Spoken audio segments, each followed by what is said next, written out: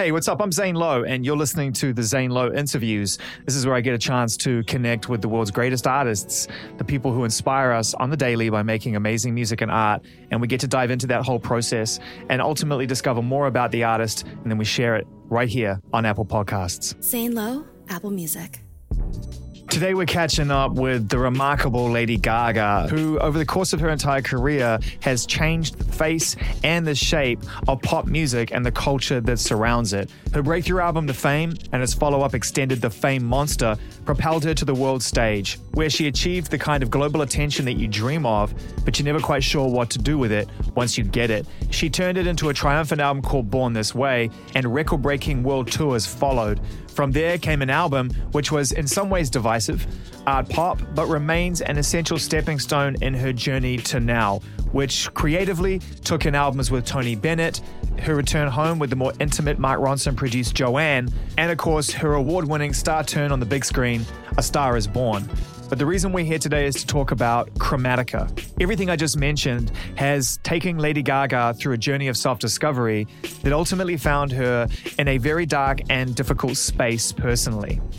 Over the course of this conversation, she'll talk openly and honestly about the process of making this album and how more than just a result in a body of work, it's brought her to a place personally that is more self-aware, confident, and stronger than ever. But to get there, she has to tell the story, and that's why we're here. So right here on Apple Podcasts, I'm thrilled to be able to share this with you. This is my most recent conversation with Lady Gaga. How are you? Whoa, I'm good. How are you? I'm good. It's nice to see you. I mean, this is weird, too, but it's still man. lovely to see you. I know. It's not the same, but, you know, Last thing, can you get we're me a lucky. clamp? First of all, it would be kind of strange. I'm so not happy to see you. Oh, you too. You too. Like, really, it's so nice to see you. I love you, Zane. Like, I'm love you happy that we're doing this, and I think music's powerful, and I know you feel that way, and I'm just super excited to talk to you. Oh, me too. I've been waiting for this moment because, you know, I think the world wants to hear this album. I think the delay only increased the anticipation, and I know that wasn't by design, but it's funny how life works that way. And also because I haven't done anything like this yet. And this feels like a kind of new frontier in terms of this because we've been doing it via FaceTime the whole time. But it just feels like this is like a major step forward for some reason. I don't know why. It must feel kind of nice just to go into the studio and actually be doing something resembling work. You know what I mean?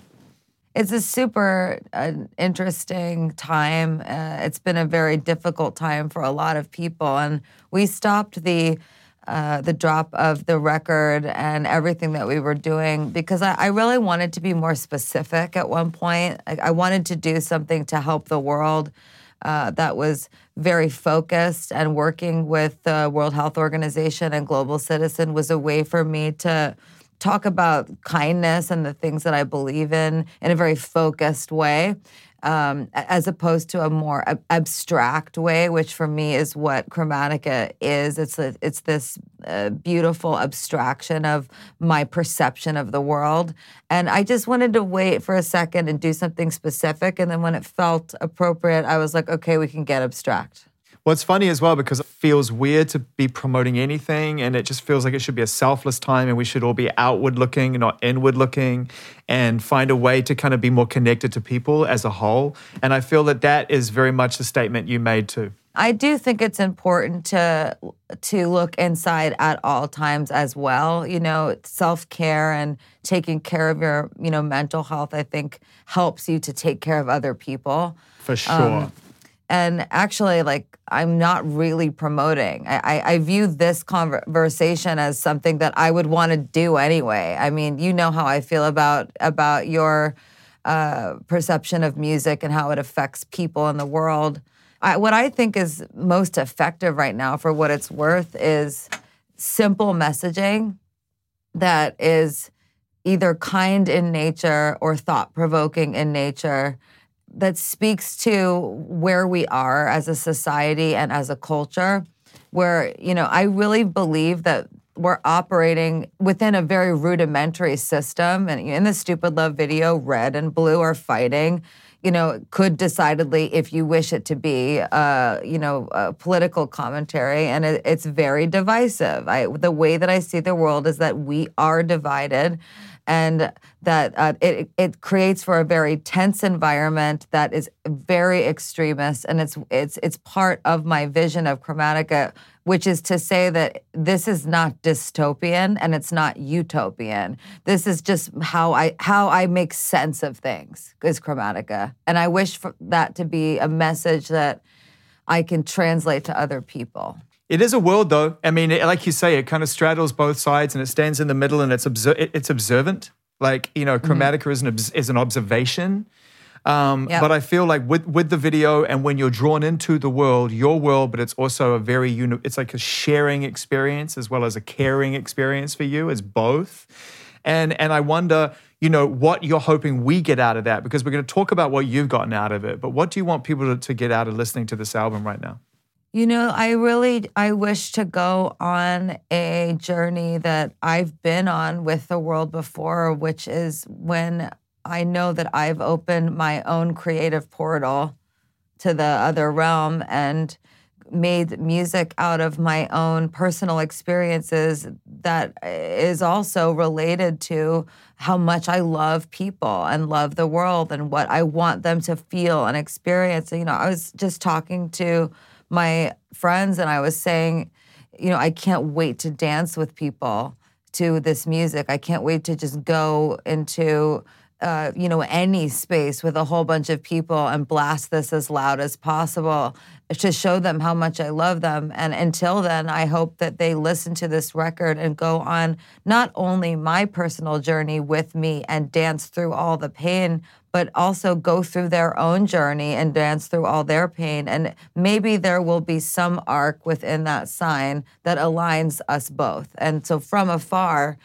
how can we connect? You've danced before, and in fact, you made the world dance when you first came out and started to release music officially. And we've talked about this and how important, putting Four on the Floor back on radio, and how it felt like people used to come to your early tours and dance, and it was a release. And I felt like until Chromatica and since Art Pop, you haven't been dancing. I'm sure you have, but it hasn't felt like you have with us. And I wonder why that was. I don't know that I was dancing in my brain, in my heart, in my spirit. I think I felt very turned around in life. And, I'm always remiss to talk about like my personal experience with fame or my personal experience with being an artist that's by proxy, because of pop culture, also a celebrity, right? But the truth is, I think that I was trying to make sense of my humanity within a system that is the music industry that decidedly is also objectifying. I mean, that objectification makes me feel like a robot, and that you start to act like one. And once you start to act like that robot, you lose a sense of your humanity. And through writing this album, I would be so sad, and then I would hear myself sound happy in a song, and I'd go, wait a second, this is completely incongruent, and yet it came from me. So how did that just happen? Which is so funny, because it's often the subconscious goes the other way in the artistic spirit. Often you're feeling happy on the outside, surface distractions, all the things you've built for yourself, this world you created that tells you you're happy and safe and successful. And the music that's coming out is subconsciously sad and depressed. It's very rare that I've spoken to an artist at your level that was having a subconscious joyful experience, or striving at least to find joy subconsciously and not forcing it. You're dead on. I was subconsciously experiencing joy. And what I've learned about the brain is that while that's happening, if you have extensive trauma or any mental issues like the ones that I have, your unconscious, as you are becoming joyful, goes, no, stop what you're doing, come back to me, I am your sadness. If you become happy, you are unsafe. And this goes back to this idea of objectification where, it's like one of these weird things, Zane. Like, I really do understand why people go, like, it's so annoying when artists complain about being mobbed at the grocery store, right? But I am also, like, just a person. And what happened, I think, with me and this album is on a subconscious level, I was experiencing joy, while consciously I was experiencing an immense amount of depression as a result of this objectification, a lack of feeling like a human. And then unconsciously, my body was like, stop, like, you're making a mistake. If you don't brace yourself, you will get hurt, because I've developed a fear of the public, but not a fear of people. I love people. So this album is about, like, how did I get back to people, and how do I connect with people and go, like, hey, I'm over here, I'm a person, I'm an artist, like, I'm not a celebrity. Whatever this thing is, this celebrity thing, it's like I wish to eradicate its existence. And that's an amazing observation, because I think a lot of the reason why we as fans get confused about the trade, because the trade is, you want this.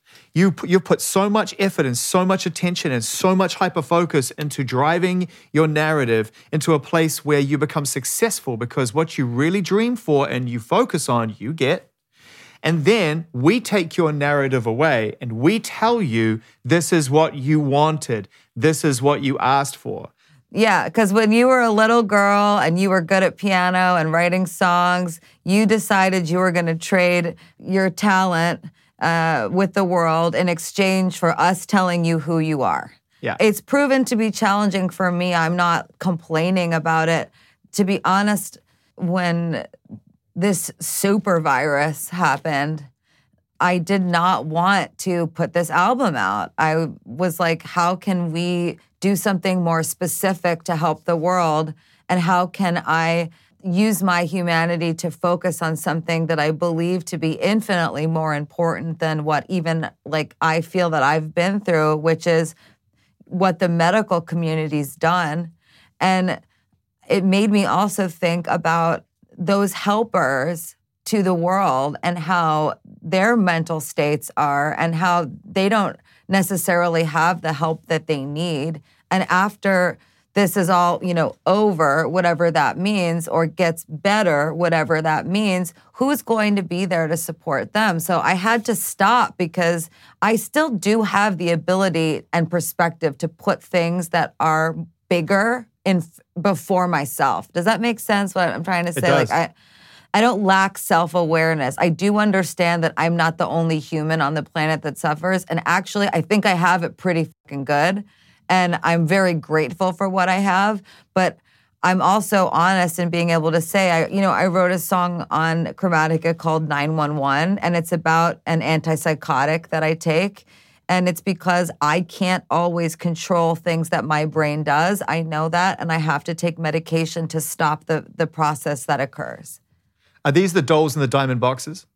Yeah. Keep my dolls in side diamond boxes. Save it till I know I'm going to drop this front I've built around me. Oasis, paradise is in my hands. Holding on so tight to this status. It's not real, but I'll try to grab it. Keep myself in beautiful places. Paradise is in my hands. So that song arrives at a crucial moment in the album, which is around halfway, and at the start of the second act. And I love how Chromatica is broken up into 3 acts. Yeah. The first act starts with one of the most beautiful string arrangements that I've heard in a very, very long time. I mean, thank you. I'm getting goosebumps just describing it. That makes me so happy. Me and Morgan made that.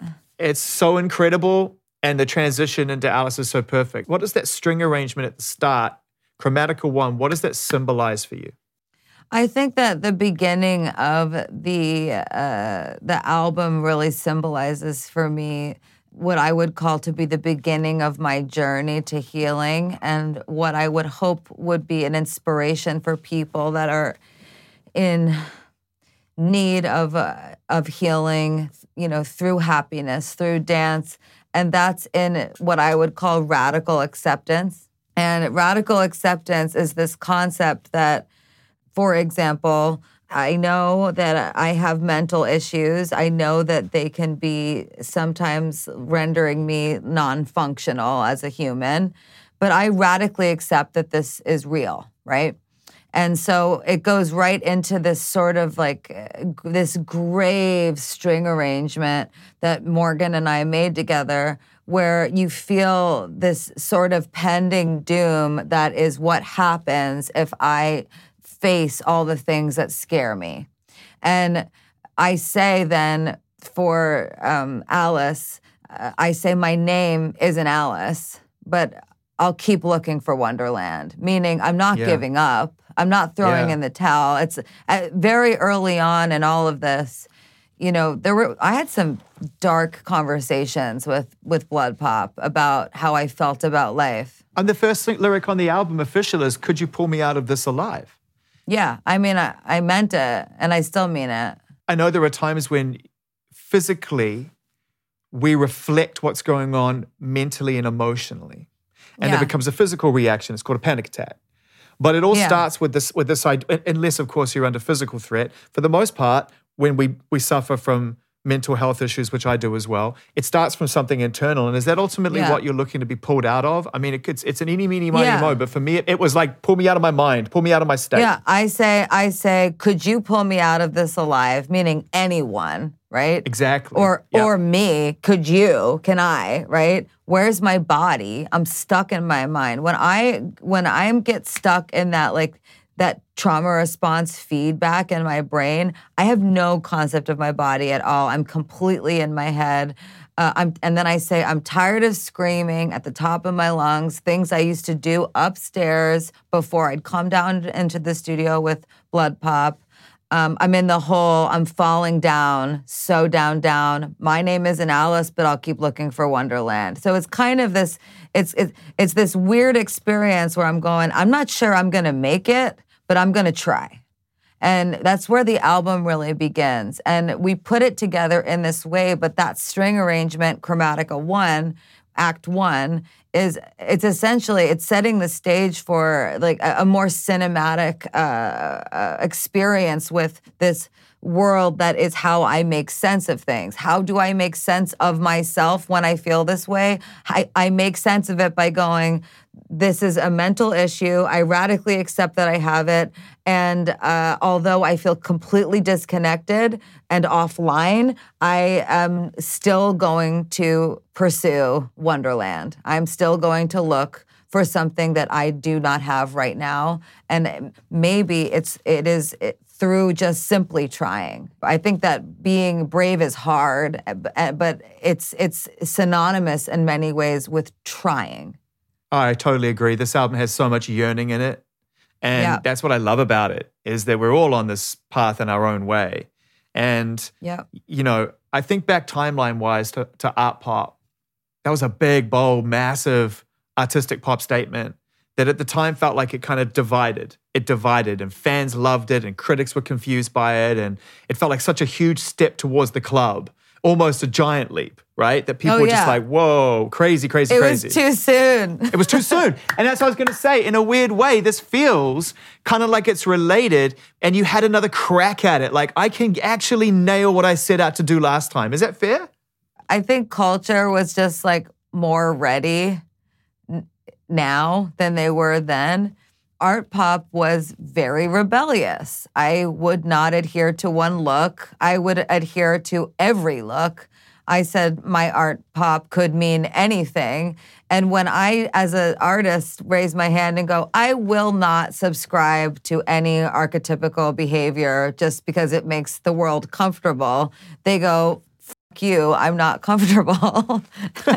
and to be honest, I went through a phase which I stand by. I stand by everything I've done. Like when I am an old lady and I'm on my deathbed, I'll know that my legacy is authentic because I've always made things that felt true to me.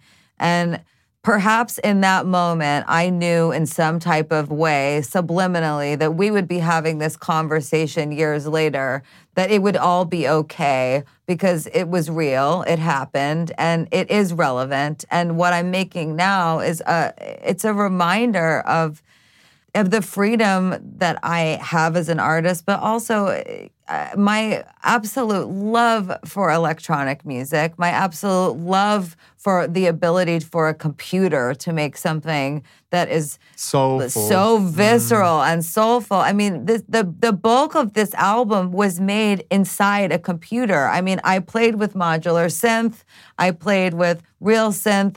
I gave Blood Pop, what I would play on the piano. We'd input it as MIDI, and then we would play with inversions and produce the record and make the song.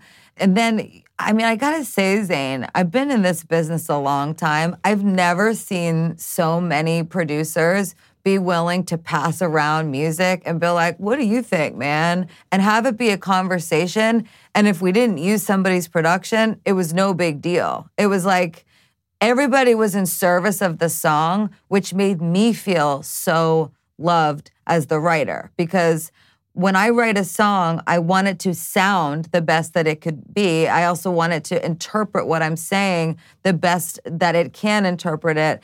And it was like this beautiful way of my friends saying, I see you, and me having this talk with them about how to get me out of this alive. And at Blood Pop every day, I quit smoking.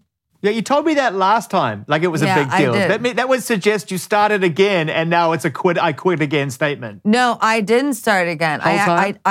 Whole time. I mean, not even one, man, because quitting is so hard. That's hard, man. That's hard, man. I smoked for a long time, and it's tough. It's hard, but you know what? I would sit on my porch and chain smoke all day, and Blood would be like, let's go downstairs and you need to get off your porch. And I was like, you don't understand how I feel, what I've been through. And I was in this this endless state of I'm being attacked. And I smoked the whole way through making this record. And when we were done, I stopped. It was like the most bizarre, beautiful thing that could have happened, that this music actually healed me. And the last act, of the album is a song called Sign from Above, as you know, that I did with Elton, and a song called Babylon. And, we use a sign from above, SINE, because it's a sound wave. It's, that sound, sign from above, is what healed me to be able to dance my way out of this album, singing Babylon, a song about gossip and something that used to run my life, and make me feel so small and so chained, and dance my way with the chains on. I'm wearing them right now, and I wear them proudly, that I feel free. And I had to go through all these various stages. And in the middle of the record, Fun Tonight, which is a song that means a lot to me. And every time I listen to it, I get choked up, because I can't tell you how many nights that people that really love me were trying to get me to smile or laugh or be optimistic. And I just had no ability to be happy. It just wasn't there. But then I would write this music and I would listen back and I'd go, why is that so fun? Why is that so happy? But when we spoke around Joanne, and I don't mean to rehash, old interviews, but I'm trying to create context. You went home, you literally, Art Pop landed. You were like, "Fuck you. This is who I am. Now I'm going to play with my friend Tony, and then I'm going home." And you went home, and you made an album about home. And when artists go home, I think they're looking for some closure. And I wonder what you found. And why you came out of that space, went into A Star Is Born, which is just art imitating life. Don't even get me started. And then you sort of came out the other side of this whole era, which is supposed to be healing, and found yourself on a porch chain smoking, having this really deep, dark conversation with yourself. Why? Well, I think it's part of what what is still in my heart and was a beautiful experience with Mark Ronson, which is that, you know, the only album that Mark is interested, I think, in making with any given artist is the artist's album. Yeah. What do you want to say? Right? I mean, like Mark is like, he might as well be standing in front of any construct that's telling me what I'm supposed to be and like slashing at it and challenging me as I write every lyric to be like, no, what do you really mean? Right? And when I made Joanne, when it was all done, like traveling the world and playing guitar, learning guitar, and going on tour, I realized, oh wow, okay. I made an album for my dad. I made a record trying to heal my family's trauma because my dad's sister, Joanne, passed away when he was 15 years old. And he didn't know how sick she was. And it was actually this really beautiful and yet futile effort. You cannot fix something that way. And I had to learn that.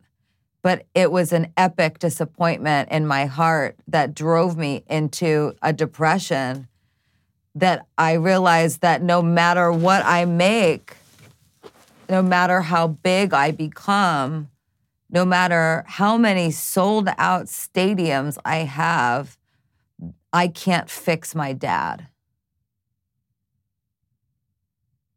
And then you're on the porch smoking. And look, it's like, those are the things that I feel like I go, that who gives a shit if I'm a celebrity or an artist?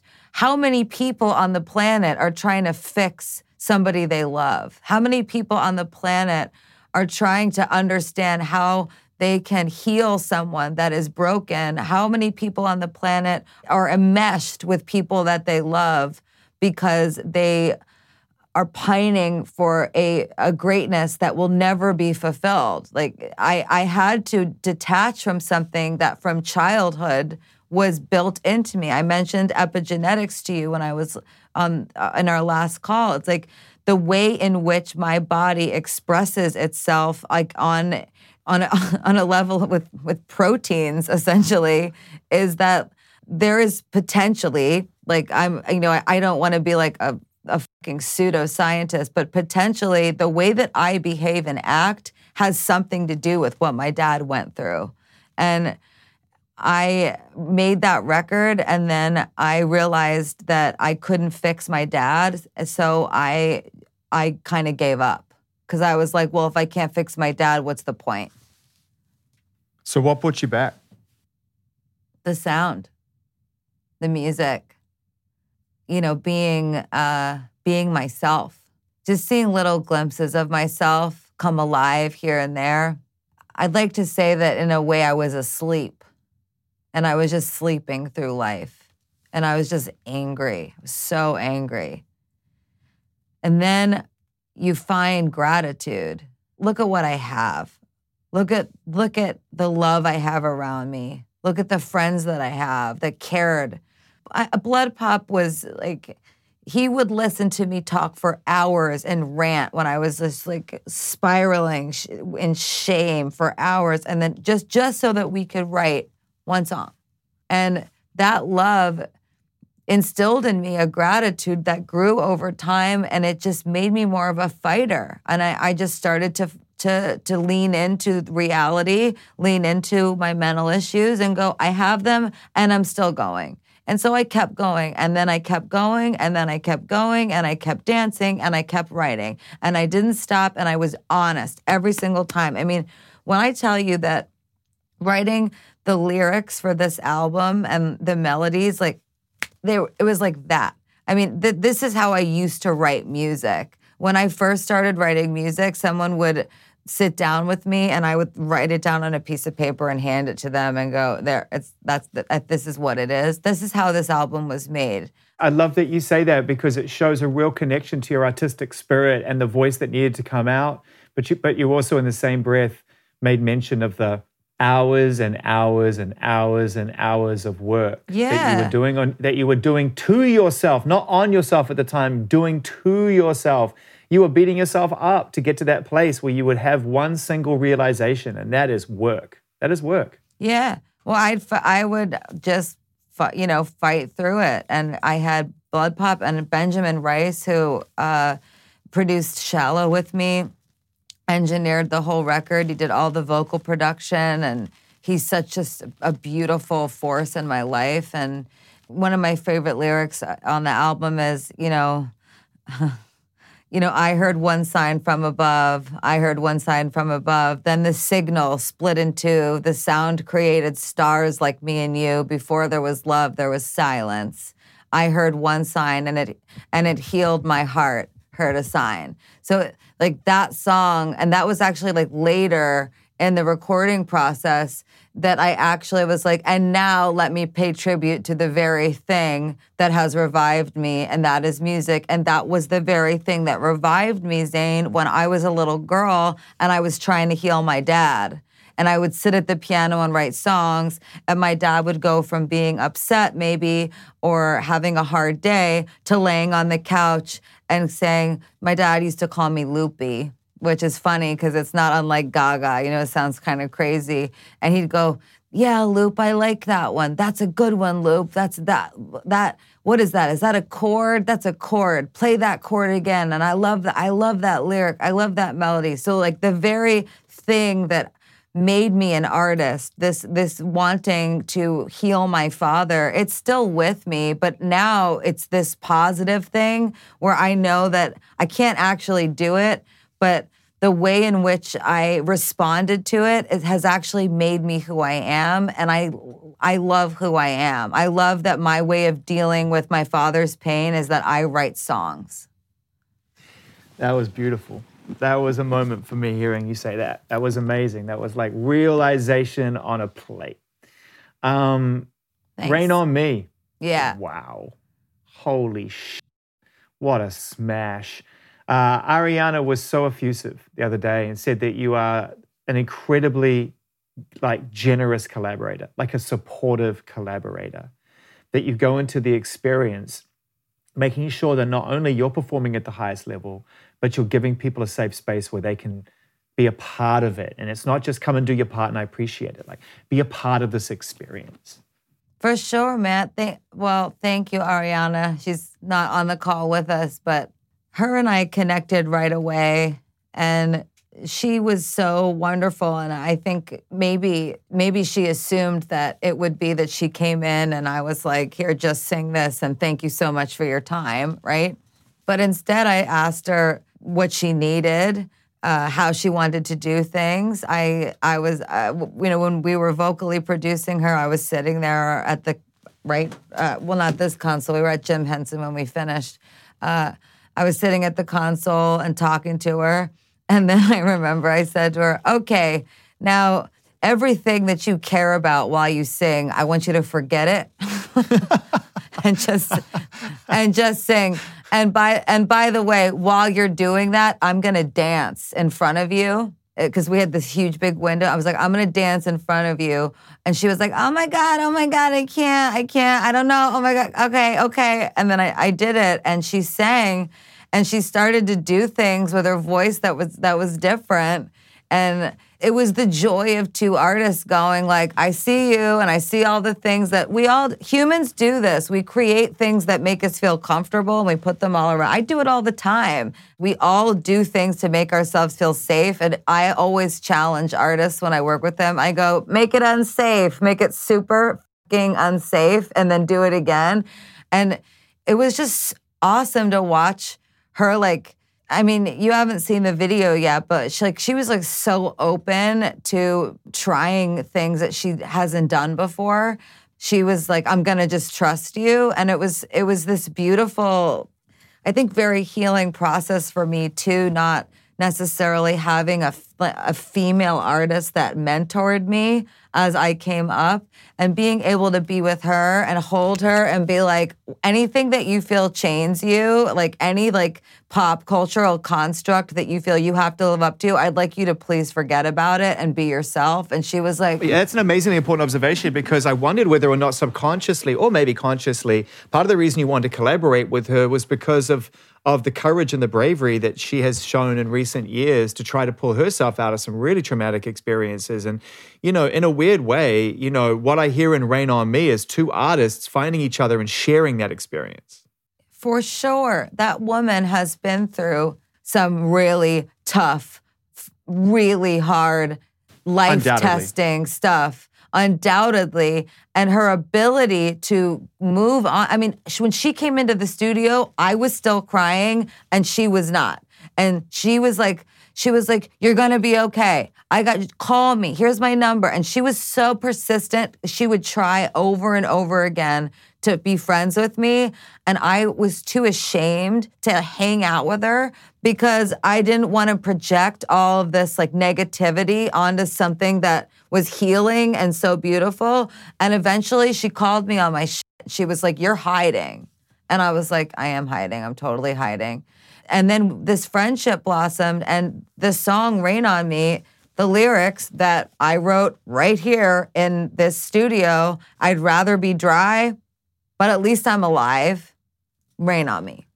This is about like an analog of tears being like the rain. And you know what it's also a metaphor for is like the amount of drinking that I was doing to numb myself. I'd rather be dry. I'd rather not be drinking, but I haven't died yet. I'm still alive. Rain on me. Yeah. Like, okay, I'm going to keep on drinking. This song has many layers. I wondered about that, and I wondered because when we take ourselves to these places where we feel shame, and that is the stone cold killer. Shame is the stone cold destroyer of everything. And when you take 100%. Yourself to that place, then we search for anything that will distract us from our shame. And I wondered whether or not it got bad, you know, the drinking, and whether maybe medication or any other crutch came into your life and how bad it got. I mean, I have really, really dope doctors, so they won't give me any narcotics. So to be clear, when I say Papa 911 on this album, it is not an opioid or a narcotic. Like, I don't take any pain medication because it's not healthy for me. But I've flirted with the idea of sobriety. I'm not there yet, but I flirted with it throughout the album, and it's something that came up as a result of me trying to work through the pain that I was feeling.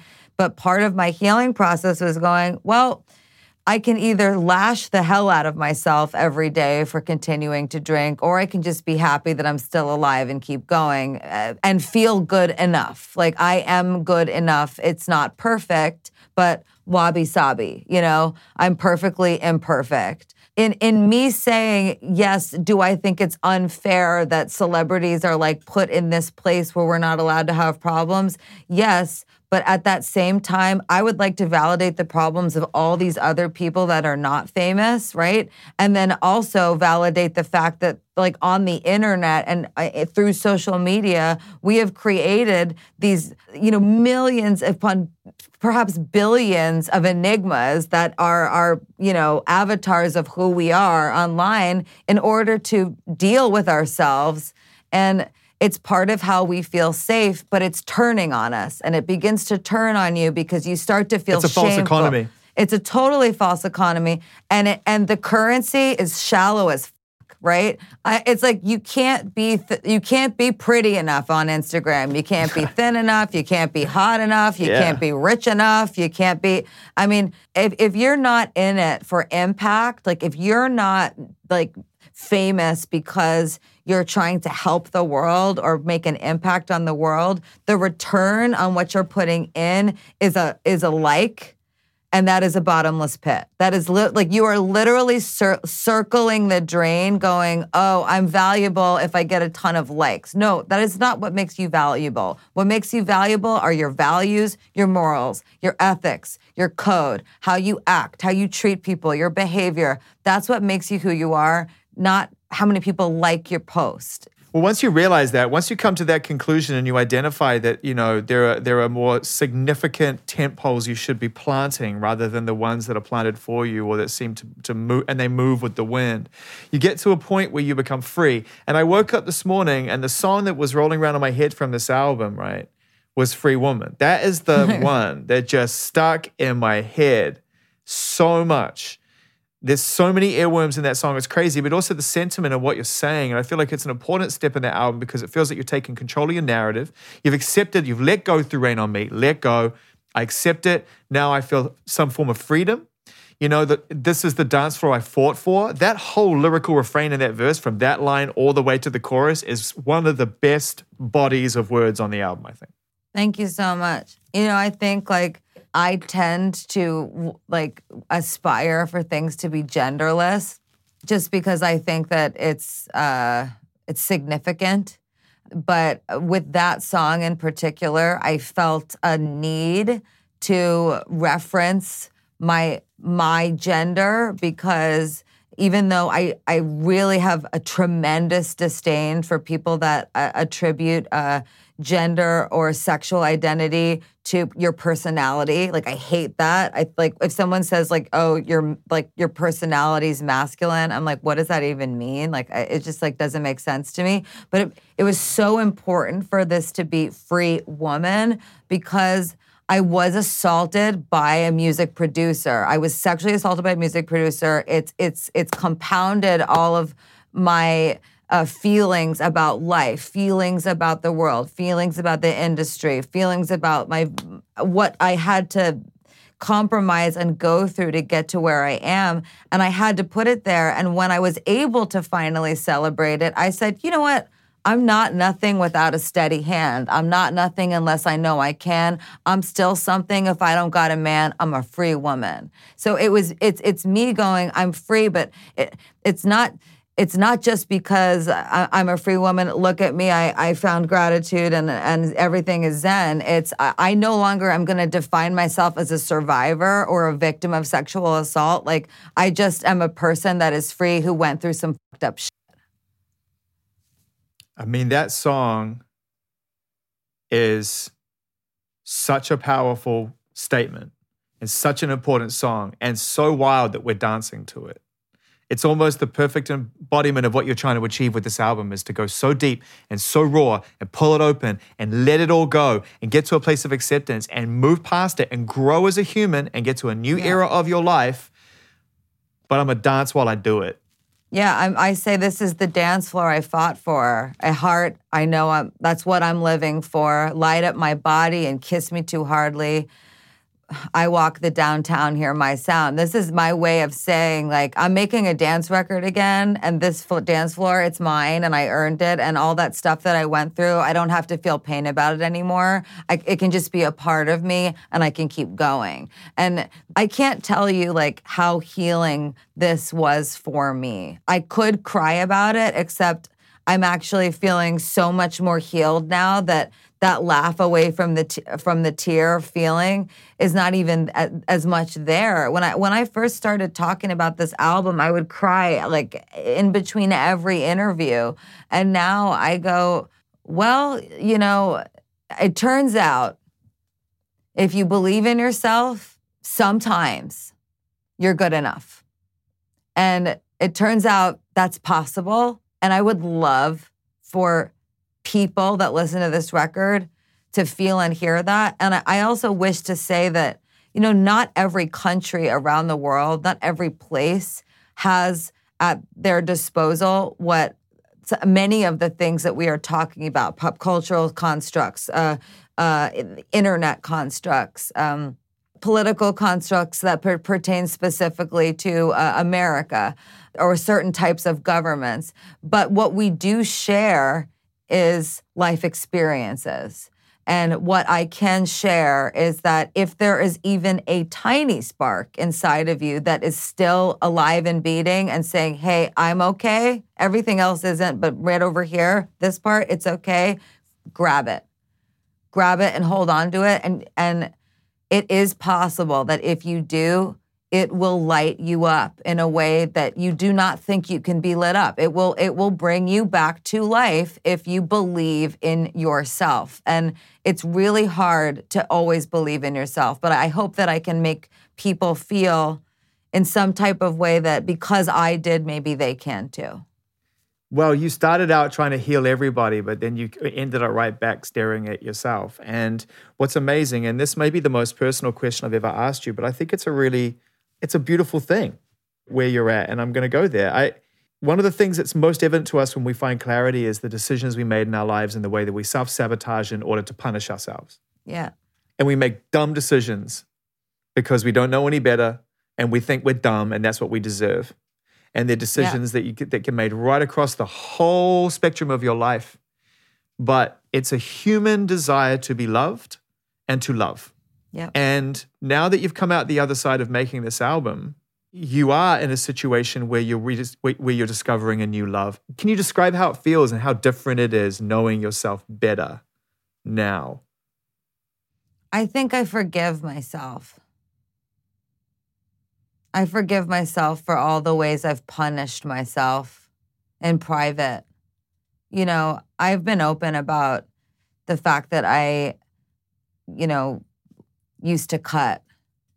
And I've been open about the fact that have had masochistic tendencies that are not healthy, and they're ways of expressing shame, they're ways of expressing feeling not good enough.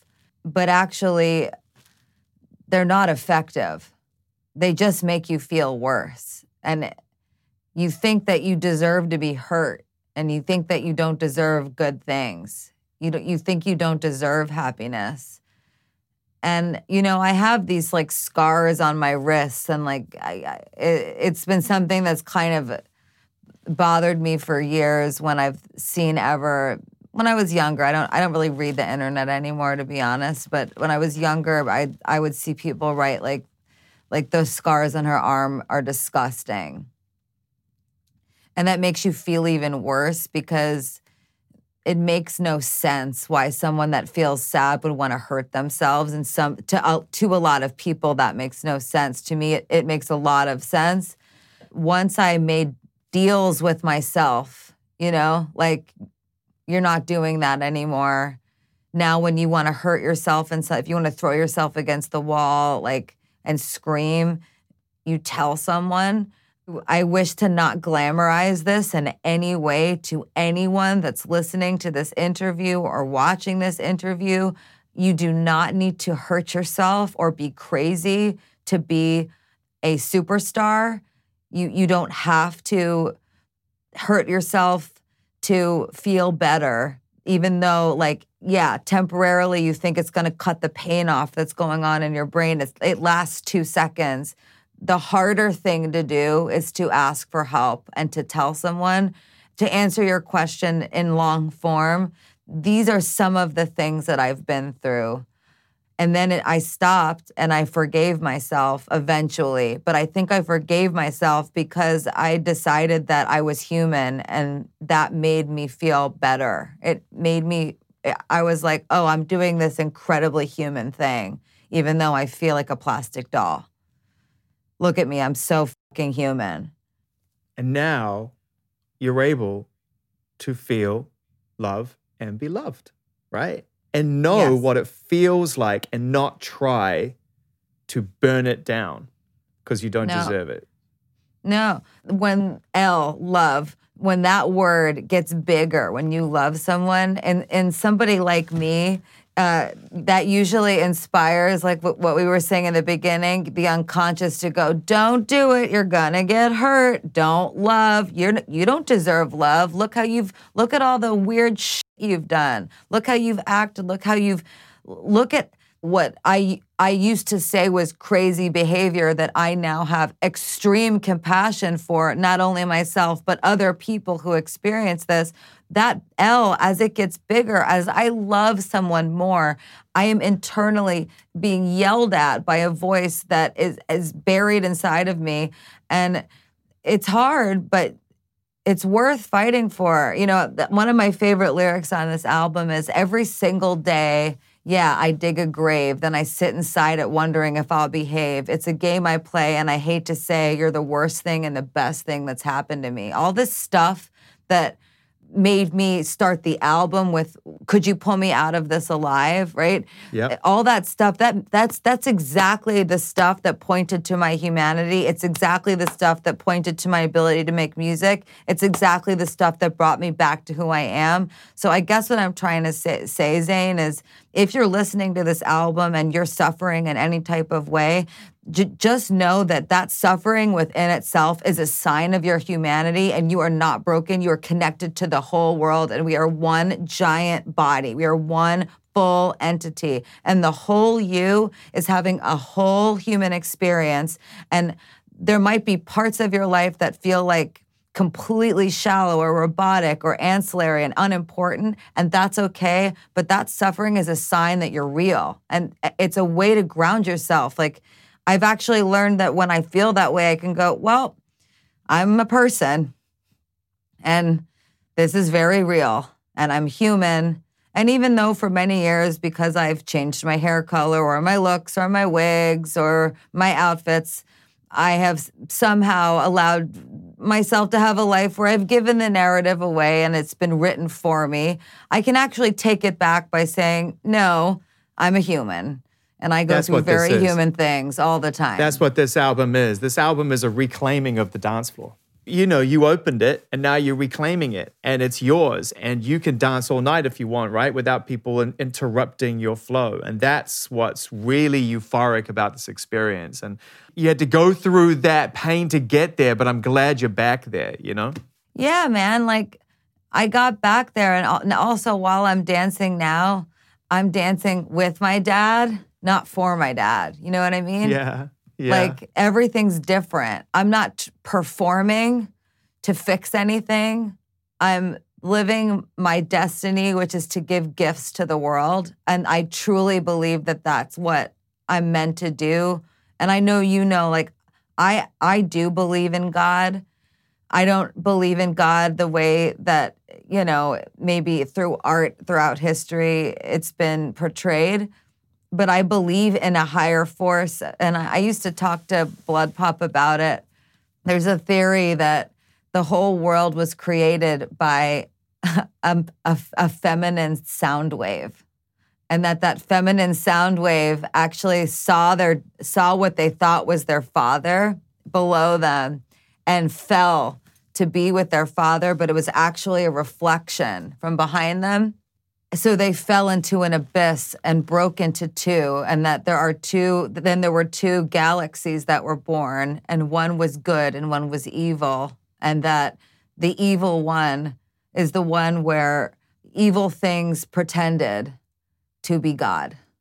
And then we believed in them and we divided, and then we started to argue and hate each other. And that is the world that I believe I live on. But that my understanding of God actually is that it's a sign. I believe God began as a sound. A sign from above. And I got you in trouble, by the way. Full disclosure, I may have sent a message to Elton last night saying, wow, this Lady Gaga album is fantastic. To which he responded, Dear Zane, I haven't heard it yet. Love E.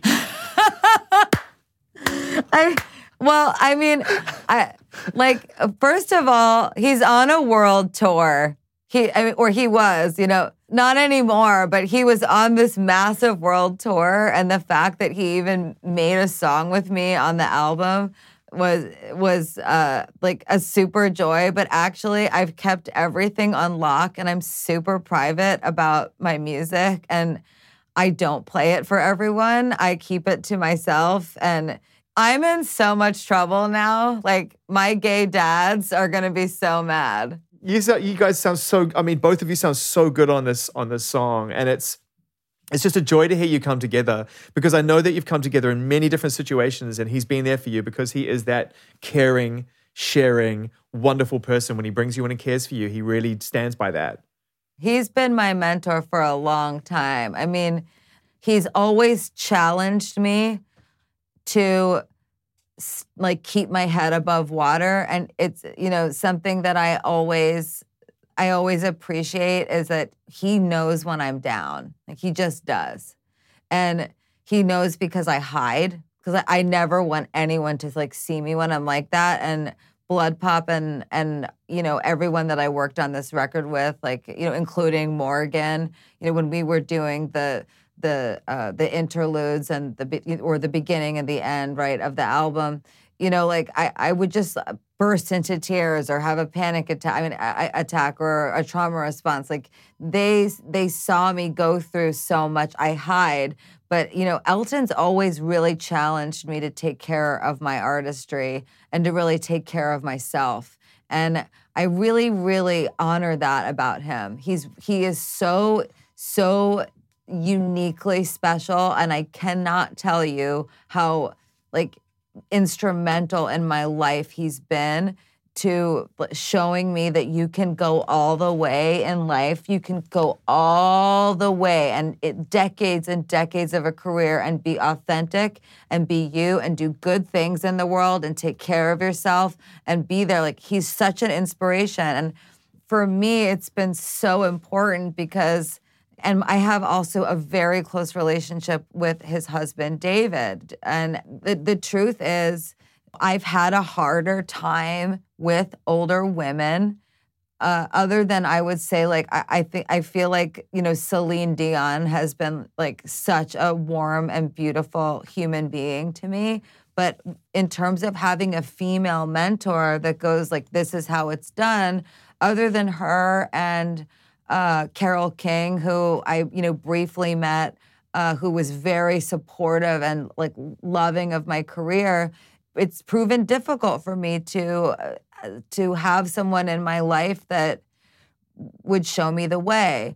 And having Elton and David has been so wondrul. And I'm gonna send Elton the record because Elton,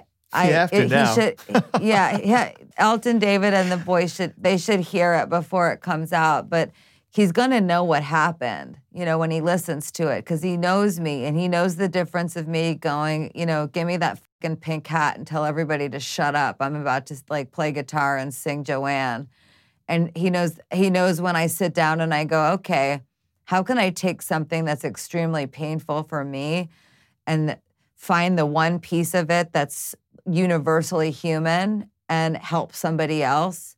And then let's see what it sounds like. What does it sound like? I literally, Zane, when I make records, I can hear it, I see it. It's like the sound is colors, and then the words just come to me. They fly into my brain, but I literally go open the portal, talk to the sound, listen for God, listen, and then make the music. And he's gonna hear that, and he's gonna know that I made a choice, and the choice was not just to make this record for myself, it was to make it for the world. You talked about not having a lot of strong, significant female role models that could guide you and having to go somewhere else to find that. And we talked a little bit about how supportive as a collaborator you've been to Ariana, but also there was a little bit of trade because she showed you support on a personal level. You brought Blackpink into this equation, who are obviously one of the most exciting groups to emerge on the world scene in a very long time. And it must be for you really nice to be able to, it must be kind of the ultimate closure to recognize what you didn't receive in kind, that you can share and you can show to others. I guess my question is, are you keeping an eye on the Blackpinks and the Aries of this world because of what you've been through? 100. I love Billie Eilish. I love all these younger artists. I'm there for you. I love you. I am not in competition with anyone. I want everyone to win. I want to support and love. But that's how I feel about the world, Zane. Like, just generally, I feel that my rebellion in life is to be kind, like to almost an annoyance to people.